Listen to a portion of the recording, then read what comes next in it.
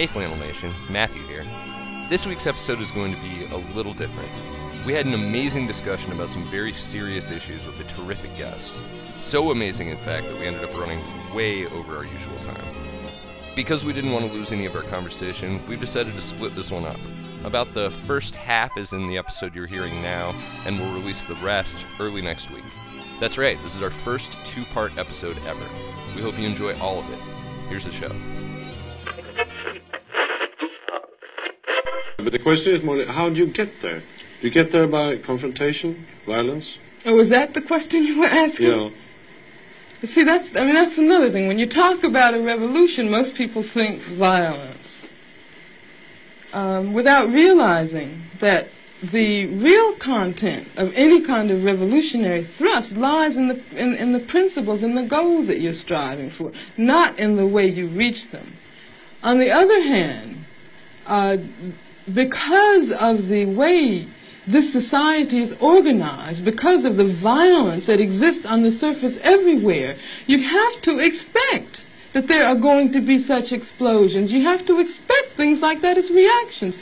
If you are a black person and live in the black community all your life and walk out on the street every day seeing white policemen surrounding you, when I was living in Los Angeles, for instance, long before the situation in L.A. ever occurred, I was constantly stopped. No, the police didn't know who I was, but I was a black woman. I had a natural, and they, I suppose, thought that I might be a, quote, militant.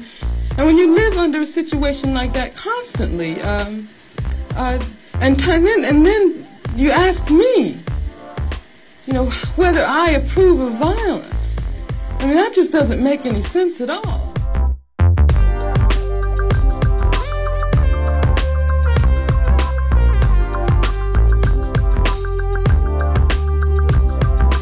You are listening to the Liquid Flannel Podcast. Thanks for tuning in. I am Chuck Williams. Normally joining me in Nebraska is Brendan Williams, but Brendan is off camping. He's on vacation again. Boo! He came back for 1 week, and I think that was too much for him. He's like, I got to get away from these dudes again. Dude, So, who no, wants to just spend kidding. time with their family anyway? Families is terrible. Especially after the severe weather that we've been having. He's like, man, I don't care about them tornadoes. I just need to get off the mic. So, no. I should I'd go camping more if I didn't live in St. Louis, where we're surrounded by three Right. rivers. So there's mosquitoes everywhere. Do some. And I'm already covered. Oh, yeah. Right. Yeah, absolutely. Brendan, we miss you. Have fun out there with the fam. But keeping us balanced in Arlington, Texas, as usual, is the great Matthew Hodges. Matt, how's it going, bud? Oh, it's going good. I don't know if I'm keeping you balanced exactly, but this is I'm really looking forward to this conversation we're about to have. I'm going to try to just ask questions and listen because we're talking about some pretty serious stuff on this episode, I think. That's very true. Some very serious stuff. Serious stuff is always happening, but we also are able to lighten it up a little bit with some outside perspective, and that perspective this week is coming from another great guest. Matt, why don't you introduce D Black to the audience? Yeah, here? definitely. So we have a guest this week. He is, if you're on Reddit, you might know him because he is blown up in pretty much every thread having to do with racial justice. He has no patience for this kind of rise of like alt-whiteism that's going on. dblackrabbit, thank you for joining us on Liquid Flannel. Hey, what's up? Thanks, man. Yeah, Black Power. that's right. Every minute, every hour. Every hour. How's it going out there? How's it going, man? It's going pretty good. Excellent. I think it's interesting that this is probably the first episode that we've had that's a majority crew talking about stuff. That's right. I'm finally feeling empowered here to say, in the words of the blackest white guy ever, Barry Manilow, looks like we made it. No, just kidding. I do believe we are all the way up. That's right, man. So yeah, while we're up, we'll talk about a whole bunch of heavy stuff. I definitely wanted to get into the verdict from the Philando Castile case that came out about a week ago. And we had some interesting subjects in terms of gerrymandering. Isn't that right, Matt? Yeah, absolutely. There's this case going up in front of the Supreme Court about how the Republican Party can gerrymander their districts, and this is going to have some pretty serious ramifications for race relations or racial representation in this country for sure. So it's a keeping on a theme. Absolutely. And staying with that theme, but taking that theme across the pond, we also get into that UK, well, the London council flat burned down. What was the name of that again? It's Grenfell Towers. Grenfell Towers. Grenfell Towers. We want to talk about that a little bit too. Yeah, not exactly a high note, but kind of a high-rise note, I guess. It's an important crescendo to the subject of racial justice, institutional racism, and how sometimes the outcome can be more negative than the terror attacks that have happened in London recently combined. So, yeah, it's definitely going to be a different type of episode, but I think it's definitely going to be some good conversation, some good information, and a chance for everyone to learn a little bit. So I'm looking forward to it. How about you guys? Yes, sir. Yay. Yeah, well... Oh, right. Well, that's enthusiastic enough for us to just jump right in. Let's go. Yes. Let's do it.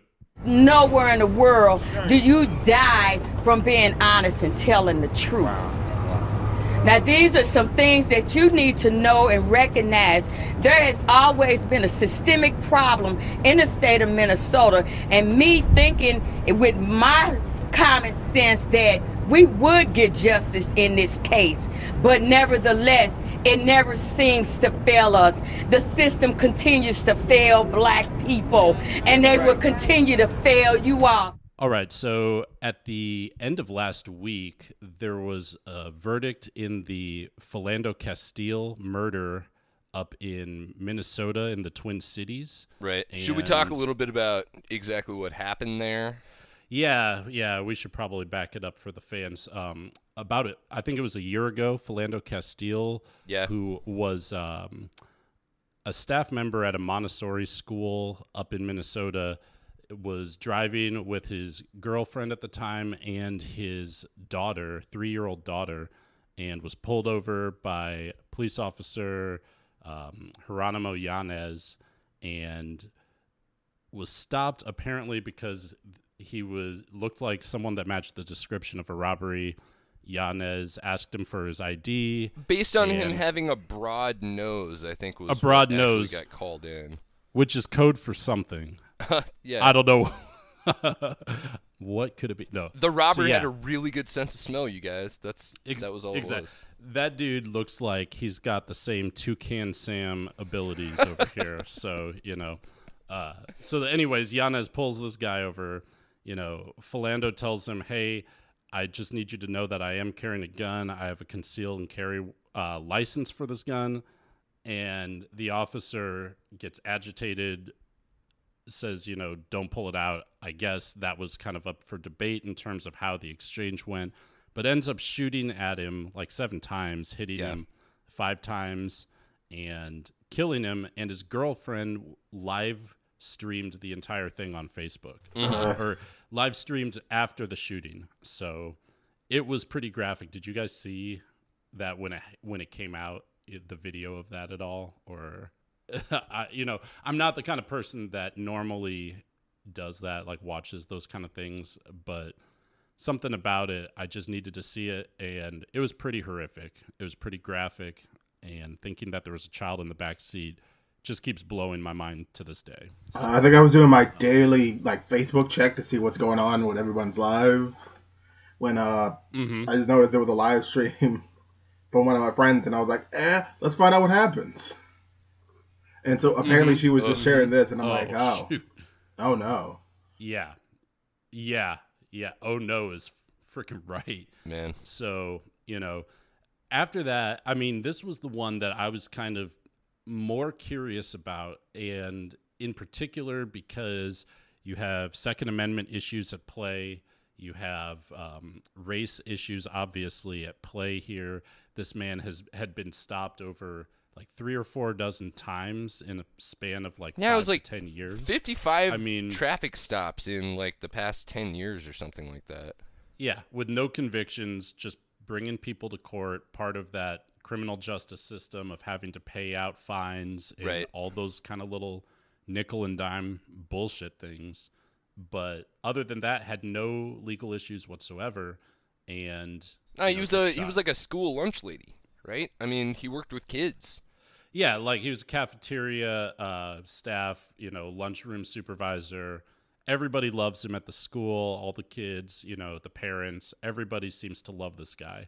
And, but at the trial, Officer Yanez had said that none of this would have happened if he hadn't been high on marijuana, and that Yanez was scared for his life. So I guess it came out after the guy was dead, obviously, that, he tested positive for marijuana, which wasn't a very big surprise because, his girlfriend mentions it on the video at some point. Right. But it obviously doesn't say anything to whether or not he was high at the time, But, Well, and also, the story as recounted by the news and I think in court also was simply that, he was out of the car and reaching for his, or was he in the car or out of the car? He was in the car. He was in the car. He was in the car and reaching for his license. He was still buckled up. Yeah. Oh, that's right. Yeah. Yeah. Reaching for his license and the cop panics and shoots him. I mean, a trained police officer should know something about people who are high on weed. If he even knew that at that point. Like if it was announced earlier that he had a weapon, officer, I just want to let you know. Essentially, what it sounds like is he did literally everything right, and he still ended up dead. Yeah, because anybody that actually wants to use a weapon on someone isn't going to telegraph that move like, "Hey, I have a weapon here." Right. I mean, obviously you can't use that, but it's just outlandish and so acquitted depressing. on all charges just a few days ago. Yeah. Acquitted on all charges, and, there's been demonstrations from Black Lives Matter. I think they shut down an interstate between St. Paul and Minneapolis this past weekend. Right. So, I'm sorry, guys. I'm a little bit speechless on this. It's been pretty frustrating just kind of processing all of that. No, man, you're good. I think, it raises so much of, what we've talked about earlier on the show, what's going on in politics generally right now. I think it's a really, obviously a tragic demonstration of exactly what Black Lives Matter stands for. And then this intersection with, gun rights folks is also, there's just an interesting twist on the story. Yep. I don't know, D-Black, what were your reactions when you saw the verdict? I was speechless, but mostly because I kind of expected it to happen. Yeah. Yeah, in the back of my mind, you couldn't realistically be shocked, but it's just one of those situations where you're like, let's see how they rationalize it this time. And each time you hear the basis, I just kind of want to hit my head on the wall. Well, I don't think that the reaction was not to be shocked. Right. The incredibly cynical perspective on this is that, he was a black man interacting with a police officer with an itchy trigger finger. Of course, he's dead now. But, the evidence seemed so clear in this case that this was an overreach on the part of law enforcement, that it was a completely unjustified use of lethal force, that even the Federalist, which is not on the side of Black Lives Matter most of the time, published an op-ed just in the past couple of days talking about, the title of this was, "The acquittal verdict in the Philando Castile case is an abomination." I mean, you don't get stronger language than that. The inherent problem is that there's no way to get a jury that doesn't have at least one person who, no matter what a cop does, will just assume the cop is right. Right. Yeah, absolutely. Well, and it's not helpful when you've got, a jury that's mostly white in one of these cases. Not only that, 10 white people, the 2 people of color on the jury were young people of color, and one of them was an Ethiopian American or son of Ethiopian immigrants, I believe. So someone that possibly doesn't even understand, the historical dynamic and institutional racist relationship between, police and people of color. Right. But yeah, I mean, considering the fact that the 2 people in the situation were people of color, and yet the jury is predominantly not people of color, that's not surprising. But the other thing, though, that is a little bit frustrating is the fact, not even the fact that they would acquit him and maybe buy into the high on marijuana or whatever, whatever BS that the defense puts out there. Yeah, also a thing that totally justifies lethal force, by the way. That's why stoners get shot all the time. It's the fact that skate park, bodies everywhere. Right. It's like, I almost have a problem with these things even going to a trial by jury, because a juror is immediately going to think, well, yeah, that's a scary situation. If I was a police officer, I'd be scared all the time dealing with people. Look at this black guy. The black guys are scary. It gives them a pass to say, as long as you're afraid, you can use lethal force as your first resort. I mean, we don't allow firefighters. We don't allow people that are afraid of fire to become firefighters and put other people's lives at risk, and then say, okay, well, just shoot your way out next time. I mean, that's not the thing. It's if you're too scared to be in a position, you're not, qualified to be in that position. But people are going to allow you to have the pass of saying, well, he was really scared in that moment and realized at that time that maybe this isn't right for him. But he killed someone, Well, so. And that's exactly what the prosecutor, the lead prosecutor on the case, brought up when they decided to bring charges against this officer. Said that here's a quote: "To justify the use of deadly force, it is not enough, however, for the police officer to merely express a subjective fear of death or great bodily harm. Unreasonable fear cannot justify the use of deadly force." I mean, that was explicit in the charges that they brought against him. Right. So it's like saying, well, that's a reasonable fear because he's black and has a gun. It's like the Second Amendment the Second Amendment is white privilege. I'm just going to say it. No, I'm just kidding. It just feels like there's no point of even getting a gun licensed as a person of color, because you're going to be seen as the bad guy or the threat or the terrorist with that gun. So you might as well save yourself $40 at the licensing place or whatever and just get the gun and spend it on bullets, Well, and isn't that true? I mean, some of the earliest gun laws that were passed in this country were as a response to the Black Panthers and some other black community organizations in the 60s and 70s saying, look, we need to be armed. We're not safe. And all of a sudden you had all these gun laws going into place, licensing requirements and classes and extra taxes and stuff like that, just to make sure that black folk weren't able to carry a weapon. Like the Bradbury law in California, the one that doesn't allow you to openly brandish a gun, was sponsored by the NRA and Reagan after the Panthers had basically just set up in that town hall. I think it was the town hall. And not like kicked everyone out and just took the town hall. No, they're just standing in the town hall with a gun. Yeah. Something that white people can do at freaking airports or at, post offices, anywhere. I mean, in Houston at a malls. Fake protest for a fake Antifa teardown of a Confederate monument that wasn't a Confederate monument to begin with. Oh, yeah. God bless Houston. No, I'm just kidding.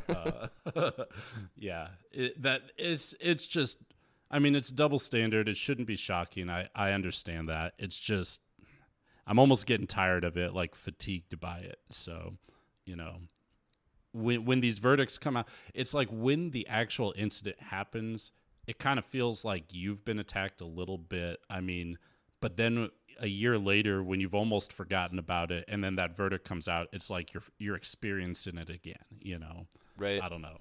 Well, and D-Black, I'm curious about your perspective on that too, because Chuck lives in Nebraska, which is deeply conservative, but doesn't have as maybe as explicit a racial divide in its politics as someplace like St. Louis does, where, you know, there was, I mean, it's not that redlining didn't happen in Omaha, but it's just a smaller community where it's not quite as pronounced as St. Louis. So I'm curious about your thoughts on that. I'm also curious about, you know, what's the temperature on like outrage versus fatigue at this point?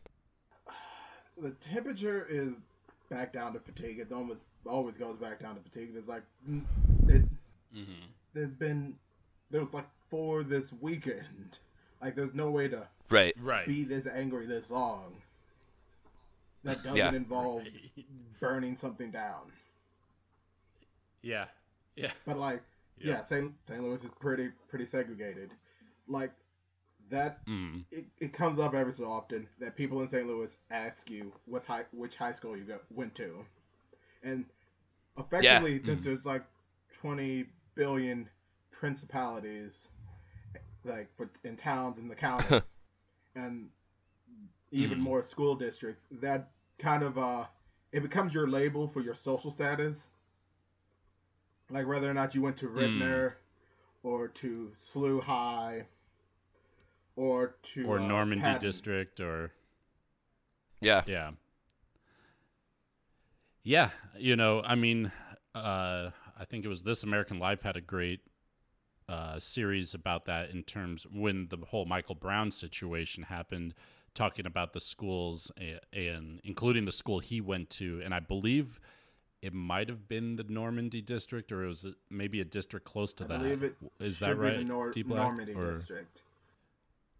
Okay, yeah. And they just kind of went through what the school is like there, and the fact that, you know, the district had received like, what was it, a 0 accreditation or something like that at some point. It was pretty abysmal. I believe it lost its accreditation. Just completely. Right, yeah. So then they changed it, and the story was instead of losing the accreditation, they changed it so that it was no accreditation status, which meant that kids that were in that district didn't necessarily have the opportunity to get bussed out of that district. Of course. Oh my God, what a nice loophole. Right. When the accreditation was initially yanked, those kids were able at that point to be able to go to a school that wasn't failing. But then when they switched the classification to no accreditation versus unaccredited or something like that, then they're like, oh, well, now you've got to go back to Normandy or pay a bunch of money. Right. So, that's because the school they were supposed to integrate with, I can't remember it off the top of my head, they were basically brought to the town at their little town hall meetings. Yeah. And it was literally the idea, it's like, wait a minute, what if we just start school at like 5 in the morning? So that so that they don't bust their kids. Clearly, as they're under 21, are children. Right. Torture the hell out of them. Oh my God. Well, they're barely people. I mean, you know, that's the thing. We don't really care about them because they're not our kids. I care about my kids. No, just, you know, it's a horrible situation, and it just kind of is yet one more layer on this institutionalized system that really disenfranchises impoverished people who happen to usually be people of color. And right. It's gross. So, you know, I'm sure there will be another verdict for another shooting that I forgot about here coming up pretty soon. So I'm just going to get in the gym and get worked up and ready to be exasperated again. Yeah, so. you gotta Jet Li that if it happens, because you know, you can't carry a gun. You gotta make yourself a weapon. Like, officer, I have a license to carry these homemade nunchucks that I made out of toilet paper tubes. They're like, boom, don't move. Don't do shooting. Yeah, you can't do that either. Can't even have a replica gun. No. Please tell me that's not a real thing, D-Black. Oh my god. Okay. Oh god. All right. Well, I mean, now that we've raised all these issues, before we take a quick break here, I do want to say happy Juneteenth to everybody. Well, thank you. Yeah, we've been hearing about it on the radio here because it was a thing that started in Texas. For people who aren't aware, Juneteenth is shortening of June 19th, which is a remembrance of the day where the news of the Emancipation Proclamation finally effectively made its way to Texas. It took like 2.5 years because the mail doesn't go through when you're in the Civil War. So, this has been a holiday here for a long time, and I think it's really important. All these Texans are clapping themselves on the back of being, aren't we so progressive? We recognize Juneteenth as a holiday to remember that it didn't get to be celebrated for like 50 years there, during Jim Crow. Like, they literally made it illegal for black people to celebrate this holiday that's supposed to be about, the liberation of black people. So finally it's coming back around, and that's a good thing. But I think, all of this lends a lot of context to what the meaning is of that holiday, really. Yeah. The moral of that story was they should have privatized the Pony Express, so that news can travel faster and more efficiently, not be bogged down by government regulation. And, it didn't get like lost in the mail, or like the gas right. The gas lights dimmed, and then it just disappeared. Right. Yeah. Right. Right. Oh man. Yeah. All right. Well, should we take a little break there? Yeah, and we should come back cut with it some more here stuff? and get pumped up for the next portion. That was my brother, that was my mentor, that was my father figure, that was everything. That man worked hard every single day, every birthday, every Christmas. He was the one that made sure I had gifts. He didn't deserve to die the way he did. And I will never have faith in this system. I will never have faith in this system. All right. Say what you're saying, D-Black. That's amazing. All right, but I'm going to the secular student club, and someone else in the class is like, I was on your side, but I didn't want to be part of it. And I'm like, yeah, I could see that. I could see that happening. And I'm like, yep. So he's like, so that one girl was talking under her breath. I'm like, oh yeah, I could hear it. And I don't know why she thought that I can't forget we're in public. And I won't come around, like, I won't jump over these these desks. Right. And snatch out the hair that is clearly horsehair in her head. Right. Yeah, dude. Oh my god. Enough of the white moderate. No, just kidding.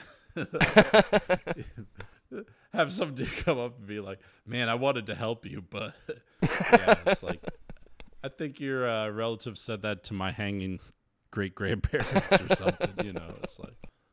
There was another one, and I think this was a philosophy class, and got to religion. Mm-hmm. And I believe, if I remember correctly, the teacher was Etrian. Okay. And he did not like Muslims. Okay.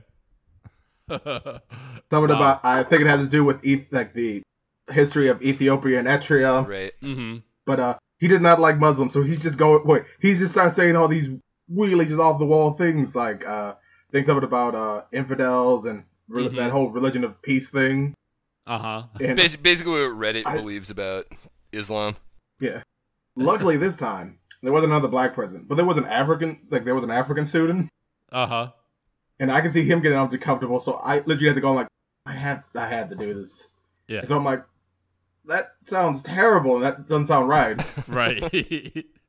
And then it becomes him and me in this class, just it's like that scene in Aliens with Vasquez and that other guy. But instead of aliens, it's just race. Yeah. Yeah. Oh man. Yeah, that was the thing at my school too. A little bit was just the difference between African Americans and people from Africa that were at the university. It was definitely a different culture for sure. and definitely a different idea in terms of who their allies or rivals are. Right. So I mean, to a certain extent, it's got to be, right? I mean, for a black African or a black Caribbean coming over here without the, the kind of cultural understanding of 300 years of institutional racism, it's not going to, I don't know, like microaggressions aren't going to register the way they would for someone who was brought up in this country. Am I off base there? Well, it's a little bit more complicated than that, because there's I gotta be really careful because I don't want to say something and then this somehow ends up on Twitter and I get at. Oh, we're absolutely posting this to Twitter, so don't worry. I will put a disclaimer. Don't at me. But there's about, I can name about 3, you could pretty much put like about 3 categories of people of African descent, especially in America. The major 3 would be people from the Caribbeans, Black Americans, and African Americans. Right. Even though the words get interchangeable a lot. But so there's just different things that go with it. And it gets a little bit more complicated because like there's an intersection, especially between black and African interactions. Oh, sure. I mean, it's not like African blacks haven't also dealt with like white colonialism or, the same thing for Caribbean blacks. So I mean there is a lot of overlap in those interests. I guess all I meant was just the specific history of the United States isn't necessarily going to carry the same weight with those populations as it would for black Americans. When it comes there's an intersection of racism and jingoism to deal with. Huh. So we're together, but there, like, sometimes you'll find black people who say, yeah, like, he is my black friend. And it's like, hey, I went and got, like, this chain from the African. And then you get into things like Creoles and the movie Harlem Nights. Right. But it does lead to hilarity, because I think one of my friends' mom does a lot of traveling, and she's like we were talking, I think, about like people not getting angry if you mistake them for another nationality. To which I could explain to her, it's like it'd be like going to Germany, and like there's a German couple that comes up to you and is trying to get you to translate for this guy, and this guy is clearly Creole. Yeah. And so now you're looking at them like, what do you expect from me to say? Yeah, it's like, I don't speak grandma. I barely know the word grandma means something. Right. It's like you have better luck finding Bobby Boucher out here to get that translated. Oh my God. High quality H2O on that, but well, no, that's kind of interesting too, because I lived for about a half a year in Belize, and Belize is very much a mixed community. You've got mestizos, you've got Caribbean blacks, you've got African blacks, you've got basically white UK expats. And you have folks who have just kind of immigrated from like Mexico and Guatemala and places like that. So it seems like there the community distinctions almost fall completely along linguistic lines. We don't interact with the people that we can't talk to, and that's a really interesting comparison to America, that's supposed to be this melting pot of cultures and languages and different kinds of people, where that isn't happening or hasn't happened. Yeah, it's both. It's isn't happening and hasn't happened. It's not. Well, it does happen a little. That's why you get things like code switching. Sure. Right. Where I know when I'm hanging out with my more blacker friends, there's a few things I might say more often, like using the N-word as a pronoun. That's just what I do. Right. Well, and I know you from Reddit too, where I mean you were, I'm I mean, not to put too fine a point on it, but you were way blacker on like Reddit in general than you are on Men's Lib. Like Men's Lib, I can feel it. I can feel you code switching in order to you feel it. Like talk to. I mean, because basically what you're doing is like chastising white guys. On where? Yeah, on Men's Lib. It's not really chastising. Well, it's no, but sometimes you do. What I'm certain... saying is like, I mean, there is a legit criticism of Men's Lib that it mostly represents like white guy issues. As much as we can write into the mission statement or say over and over like we want to be intersectional, we want to represent men of all races, creeds, colors, orientations. You know, the demographics of Reddit kind of lock us in, but every once in a while we do have that thread where you're basically getting like white splained. Like as a moderator, you're getting white splained about black issues, and sometimes you do. That pissed me off so bad, dude. Sometimes you do let loose a little bit, and you know, I'm glad to see that. Honestly, I don't think we can say that we're intersectional if we're not willing to like stick up for that in the voices of the people that we're claiming to represent. Well, that's basically, I think that happens to every like umbrella movement.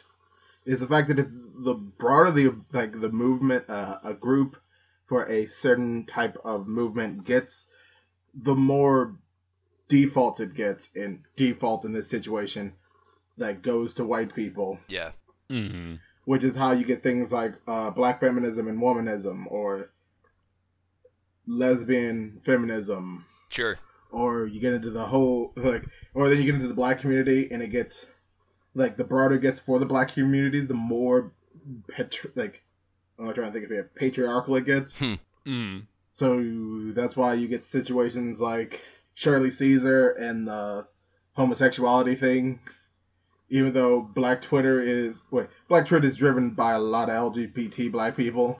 Yeah. Oh yeah, D-Ray and stuff. Yeah, for sure. Well, and D-Ray has been having his own problems lately, doing a Katy Perry interview, and apparently she's not like super popular for. I don't even know what she did. I just know Twitter's mad at her. Wait, what? I can explain it in a couple words. Okay. A little while back, there was a music video. She was wearing cornrows and gold teeth. Okay. Right. She had a grill on? Yes.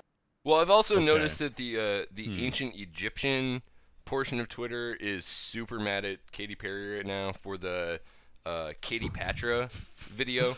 Okay. What? No, what I'm saying is the lady is like aggressively culturally insensitive. Mm. Yes. The thing DeRay's getting is kind of I gotta be careful because it is a lot more nuanced than I'm gonna say, but a lot of it is this backlash from the fact that it's Katy Perry.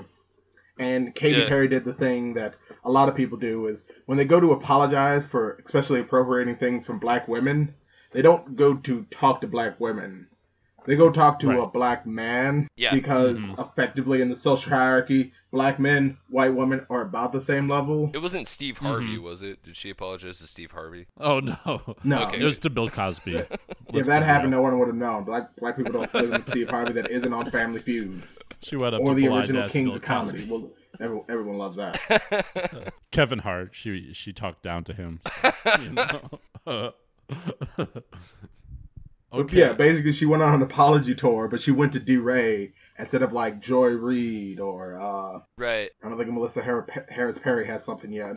Mm-hmm. Yeah, that's interesting. I mean, it's hard for me to say how much that bothers me, but I guess like on a scale of 1 to 10, the appropriation part, that's something that's way more forgivable to me. It's like, okay, you may not know the rules because they're unspoken and vary by region or whatever, but yeah, just be a little bit more sensitive about it in the future and it's all good.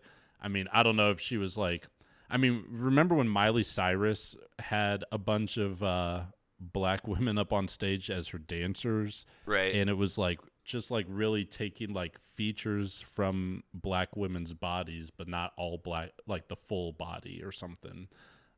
That's That's one thing. I don't know. Yeah. I don't know about the corn. If Well- Katy Perry went out there smoking Newports or something with cornrows, I don't know. Well, It's no, like you're trying too hard, I'm Katy. curious about that. To the extent that you two guys separate or don't, like black cultural appropriation from some of the more, I mean, just like real world, more dire circumstances and situations from race relations in this country. So, like, Katy Perry appropriates cornrows versus Philando Castile gets shot and bleeds out, and the cop who shot him doesn't go to jail. Do you see those as being materially different things? Do you see them as being, like, on a spectrum? Or, you know, what does that feel like to, like, compartmentalize? Like, this is not, like, this is a problem, but it's not the problem that I'm focusing on, I guess is my question. I'm a refer to D Black here. You can go first. No, I was saying I'm a refer to D Black here. Yeah. So, For the most part, it's like different waterways from a water source. Okay. So you have different levels of appropriation, because you get the difference between, like, it's like the difference between Katy Perry having, like, wearing a tracksuit versus something like I think Kylie Jenner just basically stole an entire outfit from a black fashion. Oh yeah, what was like, that? That was group. the camouflage bathing suits and stuff, where What? she started wearing them and they got super popular, and then the Twitter account of the black woman who made those initially started tweeting all of her receipts, like, from her PR people, and people freaked out because apparently they were making it about race, and the original creator was like, no, it's not about race, it's like, she just stole my shit. But it is also about race, because this is where we start getting into, I'm trying to think of insidious racism type deals. Yeah. Because Kylie Jenner can do that because no one noticed this black woman's, like, store. Like, sure. that same thing happened with, I think that, either Michelle Obama or, Beyonce mural on the side of a wall, where a white guy literally took a picture from, like, a black woman and just put it on a wall, and that's what became the news. Right. Right. The problem is that cultural appropriation is less about the person so much as the entire system and results of it. Yeah. Right. Kind of like the fruits of the labor of, you know, a person of color are meant to be shared and meant to be exploited. However, you know, the rewards that are reaped don't necessarily go to that person. It's like how the recipe for Jim Beam, or was it Jack Daniels, it turned out it was stolen from a black guy. Like, What? I didn't know that. something. Are you for real? You didn't hear that? Okay, hold on. This is the miracle of modern recording, is that I can check this out real quick here. Yeah, totally. No, I'm pulling it up too. Yeah.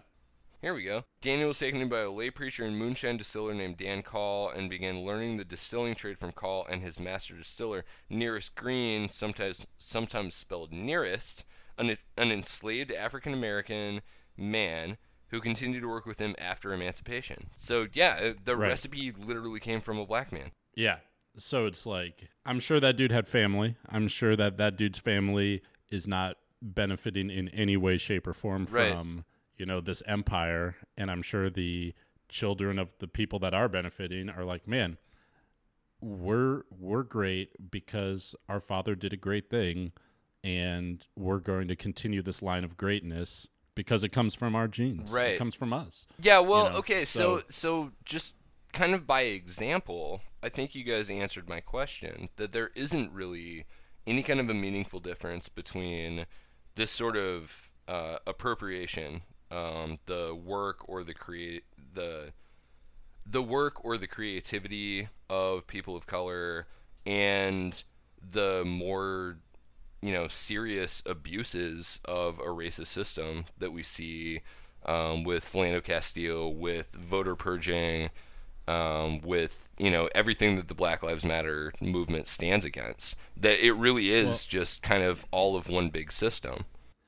I like the metaphor that D Black uses in terms of it being, all off of one source of water, the tributaries and the inlets and all those kind of things. It comes from one source, and that one source is the devaluation of Black life. Right. Whether it's we can extract, labor from them, or we can extract innovation from them, or we can just kill them to make us feel, safer in the street or something. And then like you that. get to, and then you get to go on Reddit and say like, was Black civilization ever created? Like all of the good things in the world got invented by white people. It's like simplistic dumbass. Like, well, even stuff that I enjoy, like when I drive to Colorado and get a chance to go into a dispensary out there, it's not lost on me the fact that all the people behind the counter that are assisting me are white people,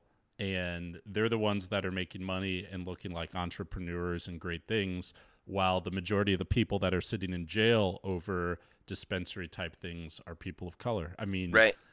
And that's something I enjoy. Yeah. So. Well, and that carries over to some other things too. I mean, you see, I don't know, everybody loves a hit on Gwyneth Paltrow, right? So I'm going to do it too.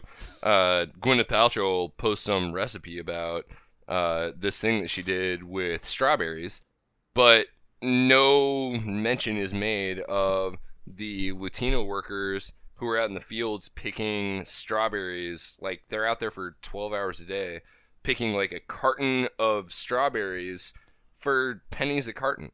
There's no health insurance. There's no like reliable wage for them. If the crop is bad, like their kids go hungry, Right. Yeah. I think a really good example is, of course, HeLa cells. The what? Because there's an entire medical industries based off of this. Like off of these cells from Henrietta. Oh, right. Mm-hmm. And I don't think she got an apology. I could be wrong. This could be totally corrected. Or rather, the next one, you guys just shunned me. But I haven't watched the movie yet, so I don't think she got an apology. Like, the family didn't even get an apology until after Google Glass started being lame.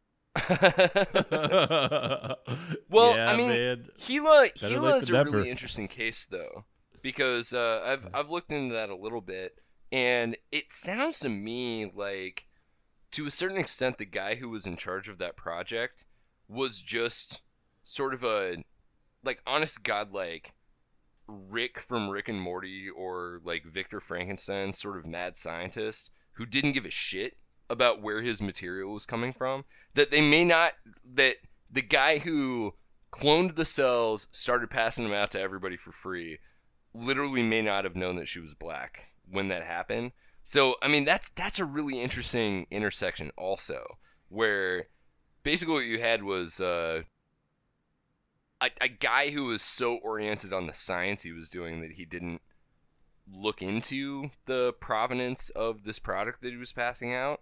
I'm not super convinced that it would have been different if the person had been white. If the person had been white, there would have probably been an apology by now. Or at least, like her family should probably just have free medical care. Now, that's fair, and I'm... Like, she should just be able to... Like, any of them should just be able to walk into any hospital like, I think there's something wrong with me. Give me like 3 CAT scans. Yep. How many CAT scans? 8. 8 CAT scans. I'm all right with I'd like that. a recreational that I totally MRI. I think the way they treated her estate was completely shameful. And certainly, once it came out what her identity was, there were politics influencing, like, what can we get away with, The original act, I don't know if it was racist. The knock-on effects absolutely had a racial component to it. So, yeah, thank you for helping me to clarify that in my head. But, alright, I was going to talk about dreadlocks. Like, dreadlocks are the worst version, because the way it works is that Black people they put their hair in dreadlocks for protection, because they care very much about their hair. Right. Mm-hmm. But because of white people's appropriation of dreadlocks, this has led to the idea that all dreadlocks are dirty and smell like rat nest. Because white people dreadlocks are gross? Well, it comes to that privilege thing, is that there's no standard for them. Mm-hmm. So their mediocre counts as innovative. Right. Mm-hmm. So they don't have to actually take that good of care of their dreadlocks. Like white people can dreadlock their hair. I'm pretty sure the galls in it smell like ass. Yeah. 24/7. Well, we had a friend that did that. They don't take care of their hair. They assume it's just supposed to be easy. Right. You're not supposed you have to wash them. Mm-hmm. Yeah. Oh yeah. Right. For sure. Well, I mean, yeah. The whole cornrows thing, also there was a story, and this was like when I was a kid or something, about, someone that had been fired from a fast food restaurant because they had cornrows in their hair, and I think it was Wendy's, and they were saying, well, that's just unsanitary policy. What? Even though the whole nature of cornrows is to keep your hair, as tight and as clean as possible. I was going to say, I've got a full-ass beard, and I work in a restaurant, and nobody makes me wear, like, a net over it. A cornrow seems way safer from a food safety perspective. Oh, for sure. But, again, it's just what excuse can we use to justify ourselves right in this moment? Right. That's how it always is, And even to a degree with appropriation. So, yeah, that's crazy. That concludes the first half of this episode, our discussion of race and discrimination with our friend dblackrabbit. We'll have the second half posted for you in just a few days. We hope you've, not enjoyed maybe, but learned from this episode. And we'll see you all again soon.